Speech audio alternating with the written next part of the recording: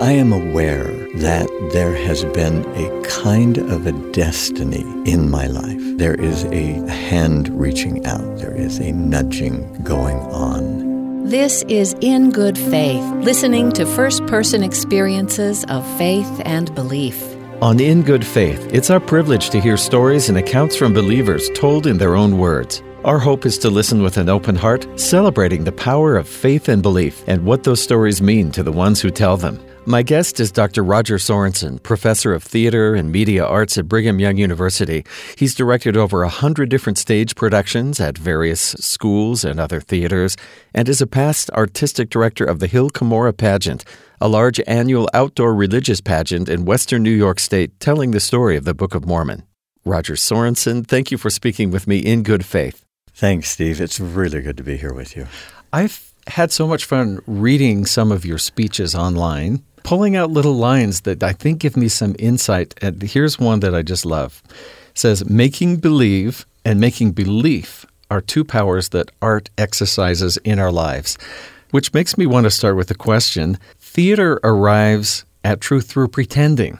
So how does that relate to belief? Is it through pretending? It's interesting, isn't it, that we make believe and that by so doing we actually start down a road of believing. And so pretending is an interesting concept, the idea that we're just pretending to be something that we're not. And of course, oftentimes through pretending to be something we're not, we actually become something that we are. Or another way of looking at that is through pretending to be something we're not, we discover what we really are.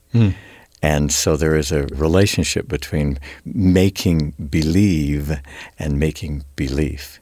And oftentimes it's done through performance or through the arts or through theater or through singing or through dancing. We make believe. And that make-believe ends up taking us to a place where we begin to say, what do I believe? As a result of having gone through that process of performance, we actually find ourselves in a place where that performance has become efficacious to us. It's become truthful to us. I like making believe way better than pretend because that implies a step of faith. Right. I've heard people say, well, I was hired as a producer and I didn't know what to do. So I thought, well, what would a producer do? I'll pretend I am one. And then they find themselves totally comfortable doing that. Exactly. And we often do that in a classroom when I begin teaching a class and students do not yet comprehend what the principles are. We trust in each other, and we trust that by discussing them and teaching them and discovering them together, we will together learn. And that is a place of belief, because belief requires change. Belief requires change. It requires of us that we actually go through a journey, and that journey takes us from one place to another, and that's the journey of faith. And the lovely thing about all of that, whether it is teaching or whether it is it's composing music or whether it is choreographing dance or creating pictures that tell stories in a film or in a play, that discovery brings about life changes. And those life changes are a result and can only come about because of the atonement. And so all of that is tied very closely together. Well, you already headed where I was hoping to head when you mentioned a life journey and the journey of faith. So let me ask about the beginnings of faith and belief in your life. Do you remember the first time you thought, I think this is real?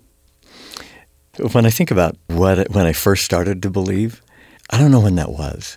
Having been raised in a home where there was belief, it was always there in a way, but there is something more profound about the fact that even though that belief was there, sometime along the road, along the journey, one began believing.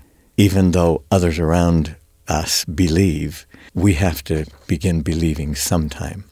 And probably that began for me when sometime in high school, when I started having experiences with spirit.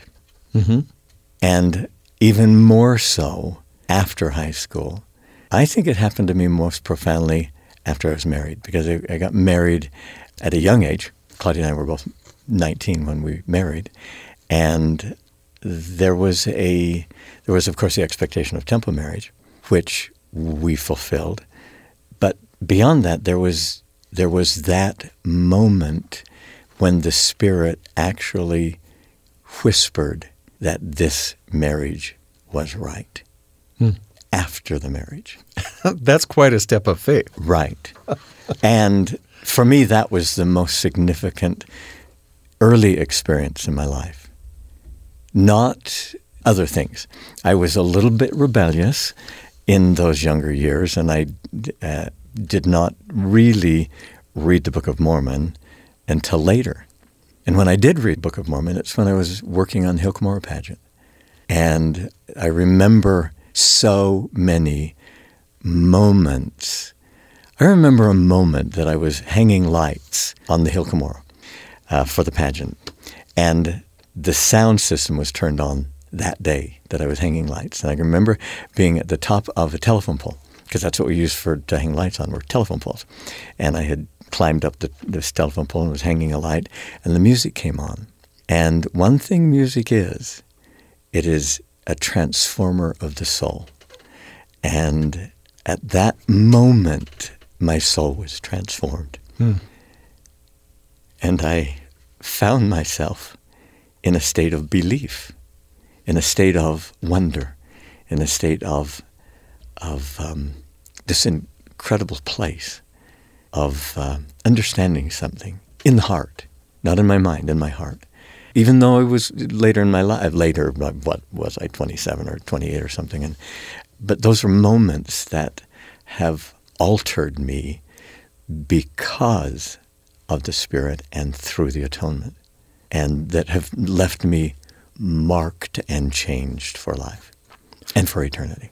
How do you remember moments like that, or are they unforgettable? Do they have to be recorded? I'm thinking of those peak experiences. And then this, maybe I'll call it a trough in between. It comes because down below. It seems like we can't live, if only we could, in a state of connection with the divine like that. Of course, recording them in journals and going back and reading them. But that one is almost, it's not forgettable. It's a moment of transformation. And as a result, I'm changed. So I just can't forget it. Although I did record it, yes. I'm wondering, over the journey of a lifetime, as you learn and you grow, what are the things or the activities or practices that most connect you to God? Prayer, of course. Temple. I work in the temple every week and spend 6-7 hours working in the temple. And I love rituals. Rituals are a part of my life. They have been a part of my life ever since I began performing rituals or engaging in rituals. And the arts are ritual-based. Theater especially is ritual-based. Music is ritual-based. We do things over and over again. We repeat them. And those things that we do, which have the very structure of ritual, those performances transform. In fact, I think of it this way. In the temple, we perform ordinances, and we do those by proxy. And that brings life to the dead. And in the arts, we perform experiences. And we do that for audience members. And therefore we do it by proxy. And it brings life to us, renewed life. And so whether it is a ritual in a temple or a religious ritual, or whether it is a ritual which could be considered non-religious, right, the arts, what we are about is transformation. Transformation of souls, transformation of minds, transformation of hearts. And those transformations come about because through make-believe, we have made belief. We have transformed the soul. And that, again, comes back to the atonement. It gives a whole other meaning to the phrase that I guess we hear all the time, performing an ordinance. Right. But never give any kind of, I don't want to say theatrical, but that's one way of looking at it. Of looking at it. And whatever the rituals are and whatever the religion is, those rituals link us to God and to our belief in God, a Heavenly Father, a Creator. Are there times when you've had to face doubt or felt like you were searching for an answer or hoping for some result and felt like you had to wait a long time and wondered? Yes. I think that my doubts, I'm not sure I have ever doubted there was a Creator, a Heavenly Father who cared about us. And I don't believe I have had doubts that there is a Savior who atoned for us. There is something about an atonement that places us in a context of existence that allows for transformation and change, that informs the world we live in to the extent that I cannot conceive of living in a world in which we cannot change. And I think that's because of my own incredible weaknesses that I perceive and know. And I'm so grateful that I am able to actually make changes after I make blunders, make changes after I make major mistakes. And that comes about because of that potential for change. Doubts. I've had doubts, of course. I have had doubts. I've had doubts about, I have wonders. Maybe another way of putting it is I wonder, how can Heavenly Father actually hear all of the millions of people that pray to Him? How can there be so many, how can agency be so important that there are people throughout history who have actually, of their own free will and choice, brought about the deaths of millions and millions of people? How can agency be so important that there are people today who try and force their will upon other people, and if they don't, other people don't accept it, they simply kill them? The violence of that kind of a world is hard to reconcile with the fact that agency, and that causes doubts for me in my mind. How can there be so many people who don't get along? And how can there be leaders wherever they are, whatever they are in, whatever organization they're in, who are filled with hubris, and yet we are expected to obey them, who have their own weaknesses, and we must obey them? I struggle with that. I struggle with how to do that. You're not alone in these questions. Right. I'm sure you know that. Yeah, I don't think I am. And how can I, when I have made mistakes that have brought about really difficult things in other people's lives, how can I find a way to rebuild that? So I doubt. I struggle mightily. So in the face of those, what do you go back to? Is it those original beliefs you were telling me about a Creator and a Savior? The only thing I can go back to is a renewed commitment to strengthen a relationship with a Heavenly Father and a Savior. Because when they go for a long time without touching me through, and how do they talk to me? They talk to me through a warmth in my heart, and sometimes my heart has become hard, and so I struggle with that and doubt that. Tell me about what you get from working in a religious community as opposed to what you get from private practices. Now, that is a very interesting question, Steve, because I work both in a religious community and I work in many organizations that are out in the world. And so I work with people who are not linked to a religious community the way I am. So I'm linked with a religious community in my religious practices. I'm linked to a religious community in my professional work. I am linked to non-religious communities in my professional organizations. So how do I distinguish or differ from the way I approached those. I thought about that. I think about that quite often because of my positions in organizations outside of here. And I think that I don't differentiate. I think that I try to be who I am there, here, at church, when I'm teaching at BYU, when I'm serving on boards across the nation. When I'm up in other communities, I go to other communities to direct shows. I try and be the same person. I try and be that same person. Now, do I succeed? I don't know. Because there are times that I have my faith challenged when people ask me about the church's stands on certain things and my beliefs on certain things. And when my beliefs and the church's stand, sometimes there's tension between them. And it ultimately boils down to this. How much do I love the people I work with? Whether they are here or there or wherever they are. How much do I love them? And if I love them, then we can talk through those difficulties or those tensions and those struggles. Or I can some way say, this which I do not understand in my own religion, my own religious practices, I will have to wait to understand that for some other time and some other place. Although I can still say, I don't understand it, and it's hard for me to practice it. I heard someone speaking recently about a question they had asked the Dalai Lama, which is, how do I respond to people who treat me with contempt because of my beliefs? And he's talking about both sides, whether it's political, religious, racial tensions, whatever it might be. And he said to respond with warm-heartedness. And the idea was that there is too much contempt.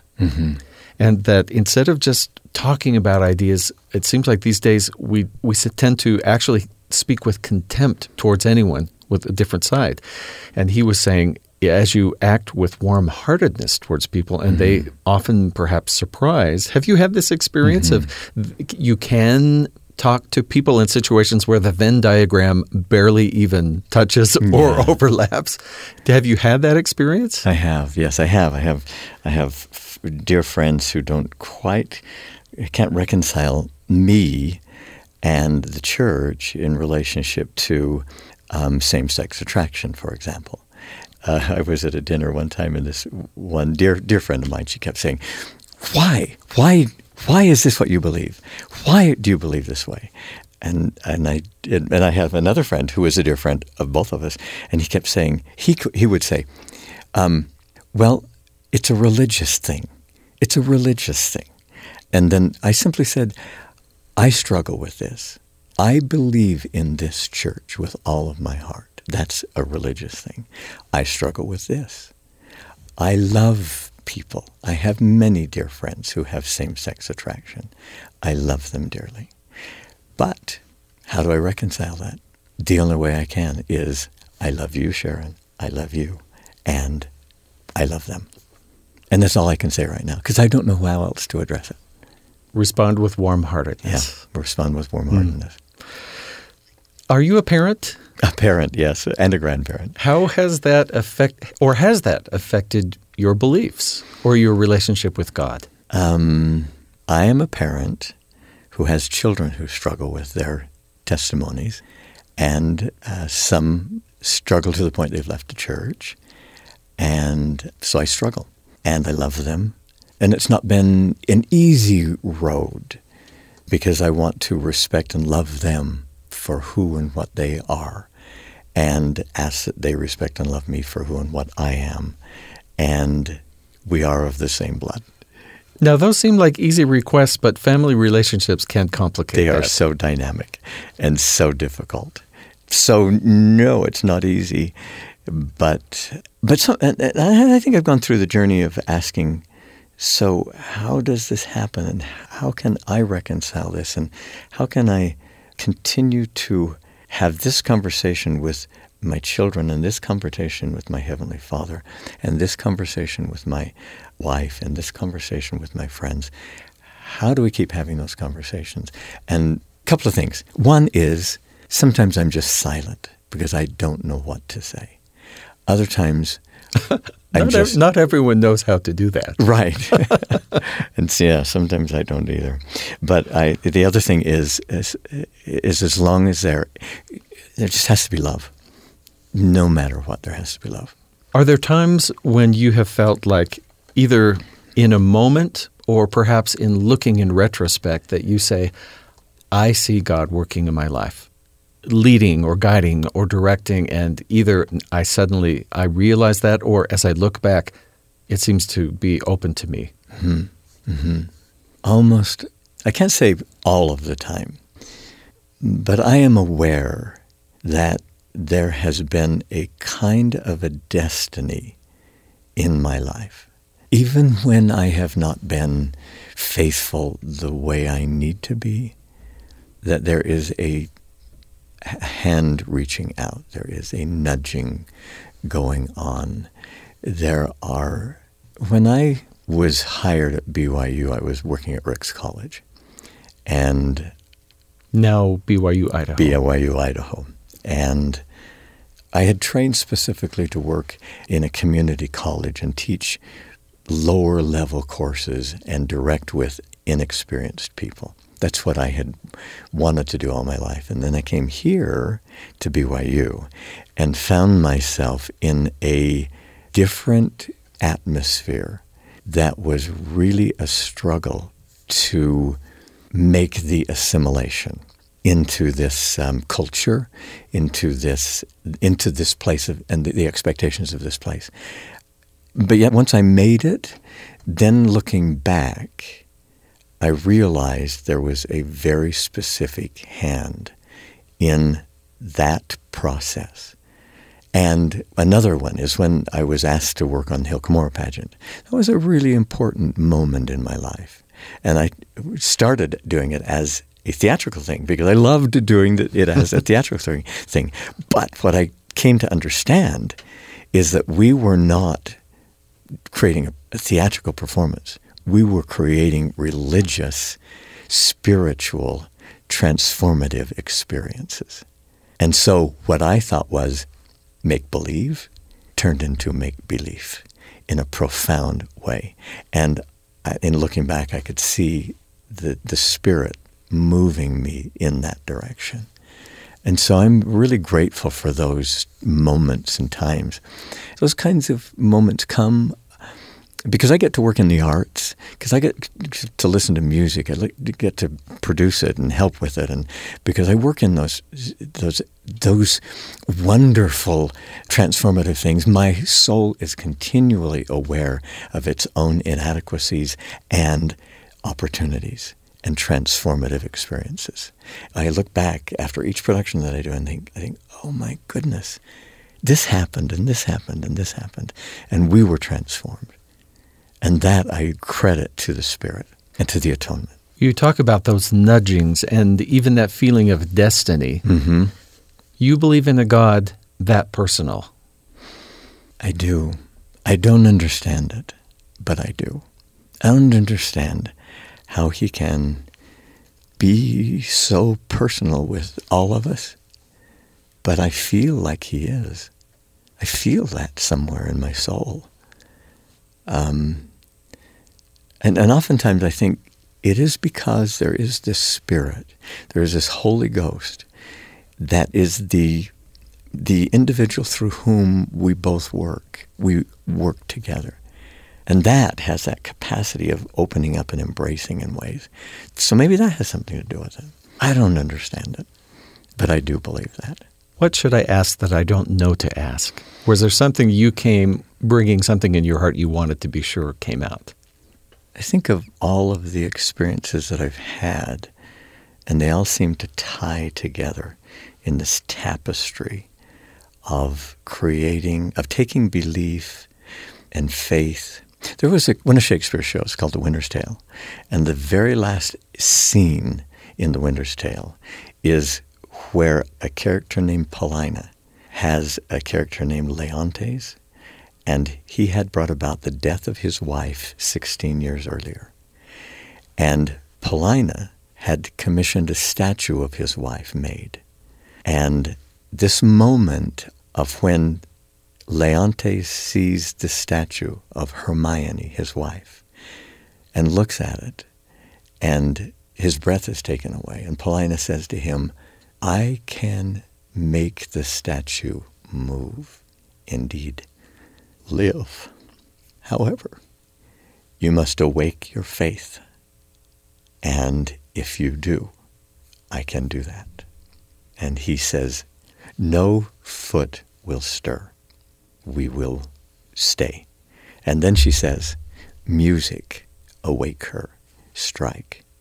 Faith and the arts merge together in that way so profoundly that life is restored. And Hermione came back to life.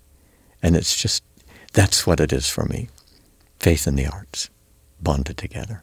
Roger Sorensen, thank you so much for speaking with us in good faith. Thank you.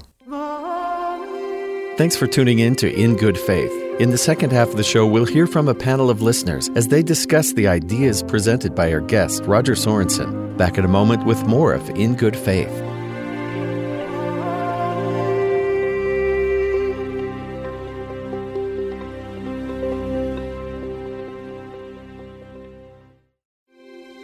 This is In Good Faith, listening to first-person accounts and stories of faith and belief. What does ritual mean to you in your spiritual life? How do you love those you may disagree with on spiritual matters? And what about the things that you just don't know? We invited a group of people to listen to our guest and then respond. Sam Payne taught religion to high school students for 12 years. Today he tells stories on stage and on the radio and collects toy robots. Lynette Bunker is a nurse who loves to spend time with her coast-to-coast grandchildren. She'll read them a story anytime, anywhere, but has to travel to them to do it. Matthew Esplin believes you can be happy in any circumstance. He says happiness is a choice.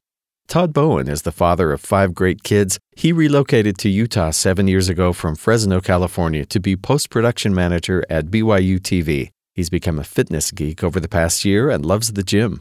It was a real delight to hear someone speak for whom there was such a resonance between the thing that he had chosen to do for his work, his life's work, and his faith. You know, the line between his work and his faith was so there wasn't a line. You know, they crossed over freely into each other. And one of the things I enjoyed was his description of his early family life, where he described growing up in a home filled with belief that he then at one point had to decide to begin to believe himself. And I thought about his work on stage. You know, I thought about his work as a director and as an actor, positing, really, if you will, this kind of set, making this invitation to believe in a thing that is placed before you, and then making the choice to believe that thing, you know, as if the thing that audiences were invited to do in a play was the thing he was invited to do as a child, you know, not in any way that the belief in his home was pretend, but rather that there was this play being played out before him that he was invited to look at and at one point decide to believe in, you know. I like the idea, too, that we all come to some period of time where we question. When we're first brought into a home as a newborn, we accept as normal, and our reality is what happens in that home on a daily basis. Just the natural course of things for all of us as we grow up. At some point in time, we come across experiences, comments that cause us to reflect and think, am I accurately thinking that my family life, my home situation, that is the normal? It's not that way for everybody. There's cultural differences. There's just religious differences that come up in every home. So those are significant events that happen to us where we then start to question what we have always known. And I like how you mentioned that what he chose to have important in his life, the arts, that also helped him direct and challenge the things that he believed about his family and his religious life, his spiritual life, was able to reconcile those things and feel stronger about both of them in the end. Yeah, it made me think, you know, growing up, my parents raised us in a very faith-based home. There does come a time where you have to decide as a young adult, or at some point in your life, you decide, am I going to continue with this? Am I going to go this way or what? And for me, it was facing a major decision for me was whether or not to serve a Mormon mission for our church. That's a big commitment for a young person. And I remember not really thinking I wanted to go, and then have to do some serious soul searching. And then it did hit me to where the light came on, or the fire inside, or the spirit, however you want to phrase it, impacted me. And I remember just bawling as a young man, knowing that my heart was touched, and knowing that God had a plan for me, and knowing that that was what he wanted me to do. It was overnight change. I remember my parents talking about it, how happy they were that, the change happened like that. I think every young person or young adult goes through that phase where they have to decide for themselves. I grew up in a family of 10. There's 8 kids and 2 parents. And I was listening to him. I could connect with him. And I thought about my own family and my own life. And there were many different opinions. We were all the same belief, same religion. But there were a lot of different opinions on how to do things. And one of the common things that my mom and dad taught me was to go back to commonalities. And what do we have common? And they also taught us about love and respect. And that is something I had to learn early on, was how to love everybody and respect everyone. But I was sitting there listening to him talk and had some very good memories of my childhood. And again, that early young adult life, you do have to make a choice for yourself. I had lots of people around me that told me what to do, but it was ultimately up to me. What did I want to do? Which way did I want to go? It's so interesting, to think about that kind of life choice in the context of Roger Sorensen talking about putting on plays. It's almost as if for the actors, there's this kind of world that's created on stage, and you kind of get to say, well, what if the world were like this? Do the things that I believe still hold true? And you do another play and you think, well, what if the world were like this? Do the things that I believe still hold true? You get to kind of try on all these different worlds. I'm thinking about that in the context of him having said, that we pretend on stage to be something we're not, and in pretending to be something we're not, we discover who we are. You have an opportunity in a safe place to sort of test the strength of your beliefs, to test the shape of your beliefs, to ask yourself questions. I know that I did. I was really struck by his sort of listing of some of the things that he questioned and doubted in his life. And the thing that struck me about those questions was that they really were the questions of a believer. He talked about agency, for example, and his question ran along the lines of, in a world where agency is so important, how can some of these things happen? But he didn't say, is agency really all that important? That wasn't his question. His question was, given this thing that I believe, how do I relate to a world in which so many negative things seem to happen because of that preeminent value, this notion of reconciling yourself to the violence of a world in which agency is such a preeminent value. It struck me again the degree to which those were the questions of a believer and not the questions of somebody who's trying to get out. I really liked what he had to say about doubts too, because he's there are doubts, there are things that we all wonder about, but it causes us to struggle mightily, I think was the words that he used. With that struggling mightily, it caused a perception of weakness. And that perception of weakness was then the springboard or the motivation to do some kind of change, reach some other kind of potential. So the doubts, although we think of them as being a negative thing, it actually turns out to be a positive experience because it forces us to reach a potential that we may not gravitate to, except that we perceive this weakness because of that doubt. I'm in the second to youngest in my family, and so I have had the opportunity to watch my older siblings and other people a lot older than me go through life. And it was hard for me to kind of connect with him on these points because I'm the kind that will watch and observe. And I've never doubted his questions. I've never doubted when he talked about a creator, he talked about agency, and he talked about those things. I'm like, to me, those are things I have just never doubted. My own beliefs, to me, just take care of that. I have had friends. One of my best friends was the oldest of his family. And him and I had some very interesting conversations because he was much like Dr. Sorensen. He was kind of the first one out there and setting that example for his younger siblings. I thought of a time where I seriously tried to doubt. It was 25 years ago. I was a young married and a couple kids, and my wife died in a scuba diving accident. I remember she was 3 days in the hospital, and I remember sitting on the curb out behind the hospital by myself, really questioning my belief. And I thought, if I ever had reason to doubt, now's the time to doubt. Where am I going to go? And I really felt like my life was at a crossroads.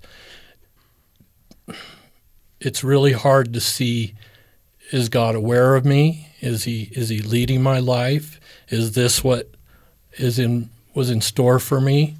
And I remember sitting there, and it hit me that deep down belief that there has to be a God, that he has to know about me. There has to be a reason to this. Just came through, and I had to believe. That was the only thing I had to hang on to, and was my faith and my belief. And I look back at it now, and I go, that was a serious crossroads for me where I could have picked.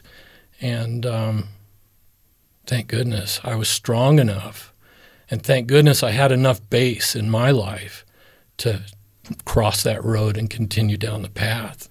I look back now 25 years later, and I thank God that I had enough of a foundation to get through that. So maybe when he talks about, never really doubting God, I can identify with that because I tried. But I never could not trust in him. Sounds like it was a sincere doubt. That kind of leads me back to another area that he talked a lot about was the value of practices and ritual in our lives and how it gives us kind of a foundation. I think I hadn't really thought about, for those that are very creative, whether it be acting or composing or painting, whatever art form that they take, that there's still creative processes going along. There's still a very large element of practice and ritual that has to go on, principles that they have learned. And then, a brush stroke is a brush stroke is a brush stroke. But each of those brush strokes, in the end, really amount to something. And so I think what he was talking about when he talked about practices and prayer and rituals being a strong foundation, that it seems to me in your personal experience, you had established those practices and rituals, and then they did benefit you when you came to that time of doubt. Yeah, I always learned to pray, and our family, we prayed together, and we'd go to church every Sunday, and I don't know, it was like all those little things added up. Maybe each one of those could be that brush stroke that added up, that that was enough there to hold on to. Mm-hmm. Yeah, that was a rough, dark time. But and he mentioned his moment where he was hanging the lights and the music kind of pierced his soul. He says it was unforgettable, that he will always remember that moment. And for me, I will always remember that moment. You know, there's been other times where I felt inspired, or you feel led to do something, or you feel like God's talking to you, but I can't go back and remember where I was, what it looked like, the specific instant, but I will always remember that specific instance. I got to say, I totally thought that was going to be a story about him hanging lights at the top of a telephone pole and 100,000 watts of speakers turning on and knocking him off the telephone pole, and him having a spiritual experience. You're listening to A Conversation in Good Faith, a group of listeners sharing their thoughts on the first half of today's show with Dr. Roger Sorensen. Now back to the conversation. He talked a lot about religious practice and the word ritual and the notion of repeating behaviors that teach you and focus you and things like that. But one of the things he also talked about was this notion of building a relationship with God, right? And I think a lot of people look on religious practice in the way you might look on the ticking off of a task list, and other people look on religious practice as the development of a relationship, building a relationship between you and somebody that you love and come to trust. Along those lines, I thought about his coming from Ricks College to BYU, and earlier in his remarks about getting married and not receiving the confirmation that marriage to that person was the right thing, until after. How scary is that? Yeah. And he commented on it later. He said, I looked back, in retrospect, making those decisions in the best way that I know how, based on the best knowledge that I have of right and wrong and what's going to be good for my family and for myself, and then only seeing kind of the divine hand of guidance in retrospect, looking back and seeing what he called a specific hand, That resonated with me. Sometimes you kind of look up toward heaven and say, what do I do next? And the heavens are kind of closed, and then you make a decision and you go forward and you look back and you see the hand of providence having guided you. That's something that I think I relate to. I think what happens in my life, I try to make a choice, and sometimes I feel like I'm just supposed to move forward on my own. And looking back, many times I see there was some extra help. There was somebody there really guiding me along my way. And yet sometimes we have to move forward with faith and hope for the best. And it's not always easy, but that's how I feel that I am taught by a higher power. I totally related to that too. Coming here to BYU, I grew up in California. I never thought I'd live in Utah. And I've always worked in the media production field. And then I got a interest in going to law school. So I went to law school. And that just, what kind of combination is that when you're working in the media field and then you have a law degree? It's weird. And I was in a job that was just, the budgets were shrinking, staff was shrinking. It was getting harder and harder to live in California.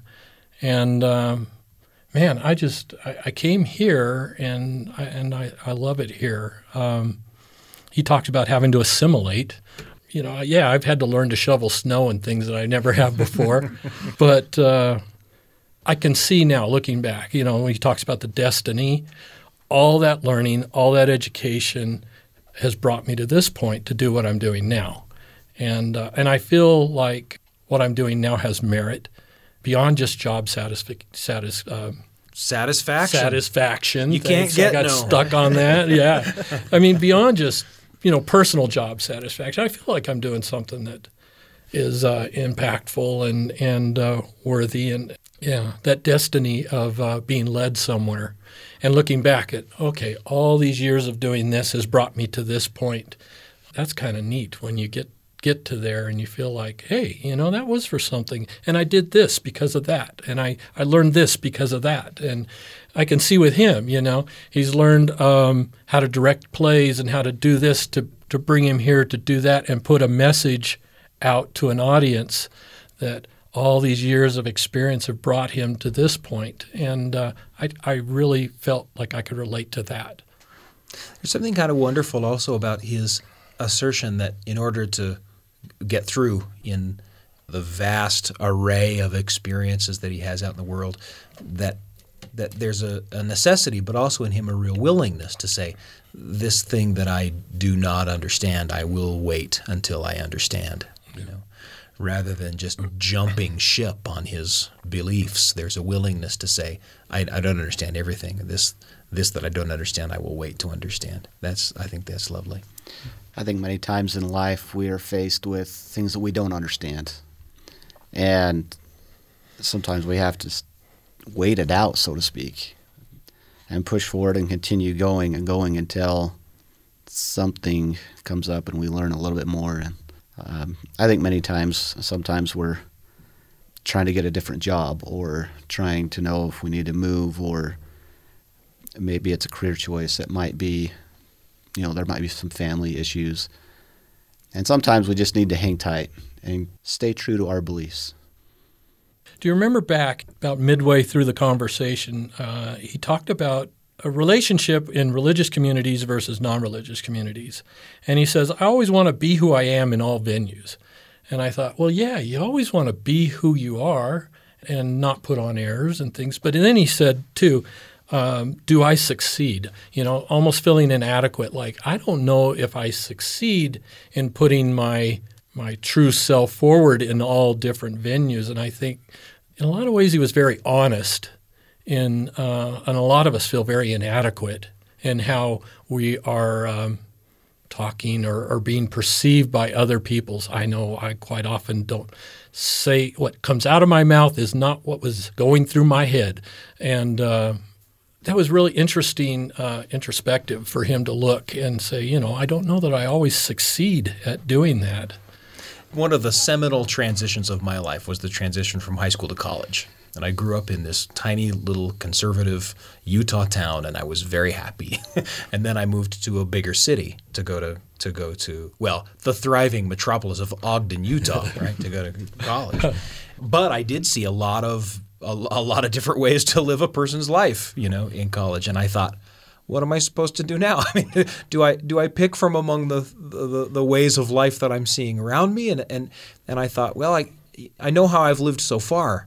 Why don't I try that way? And I thought about that when he was talking about not really demarcating between living in one kind of community or another. My life experience that I relate to that is I met my husband at Brigham Young University, and it's a religious institution. Most students coming here have the same beliefs and values in life.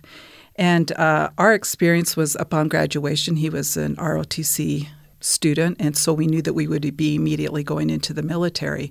And I remember as we were preparing, he graduated and was commissioned, and as we were preparing to leave, we loaded up our little car with our earthly belongings and drove all the way across the country to Virginia to a military post, and just wondering how we would relate to all of these new people that we would be meeting, feeling like we had lived in a community where everybody thought and reacted the same way we did, and we knew that we were leaving that.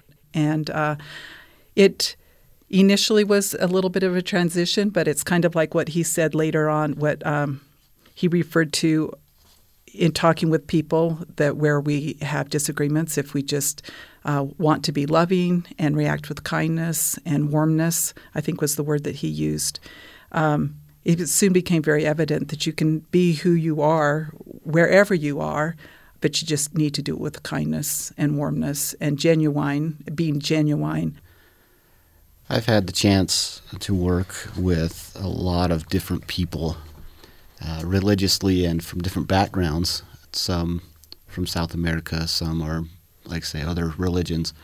And I've had the chance to have some very, I guess, eye-opening and very uplifting conversations with other people and other faiths. And they also look to me and they know my beliefs. They know what I should do. And I liked his comment about being the same, no matter who he's with. And a lot of times I think some people forget and they try to be somebody, I guess they try to fit in. For me, I try to be the same no matter who I'm with, no matter what I'm doing, because that's how true respect and true love for each other, in my opinion, begins. There were a number of moments in his remarks when he got emotional. And one of those was at the very close of his remarks when he was talking about that wonderful scene from Shakespeare's Winter's Tale. And that, I got to say, that's when I first saw that scene as a teenager. That's the scene that turned my head toward Shakespeare. And it's that wonderful scene where the king is asked to believe this impossible thing. You know, the king believes in this impossible thing and takes a step of faith in that direction, and the statue comes to life. The impossible thing happens. That's quite a resonant image for me, and it was lovely to hear him speak with such love for that notion as well. That's our time for today. Thanks to our panelists and especially Dr. Roger Sorensen for sharing his stories and his faith. In Good Faith is committed to the idea that we all benefit from hearing people of widely varying backgrounds tell their personal experience with faith and belief. In fact, we think people with such experience deserve some of our best listening. We hope you found value in today's conversation. We welcome your thoughts and ideas about the program. Reach out anytime via email, ingoodfaith@byu.edu. Find all of our shows archived online for listening or sharing at byuradio.org/ingoodfaith, or subscribe to our podcast in iTunes or wherever you get your podcasts. This episode was produced with help from Marcus Smith. I'm Stephen Kapp Perry. I hope you'll join us again soon right here in Good Faith.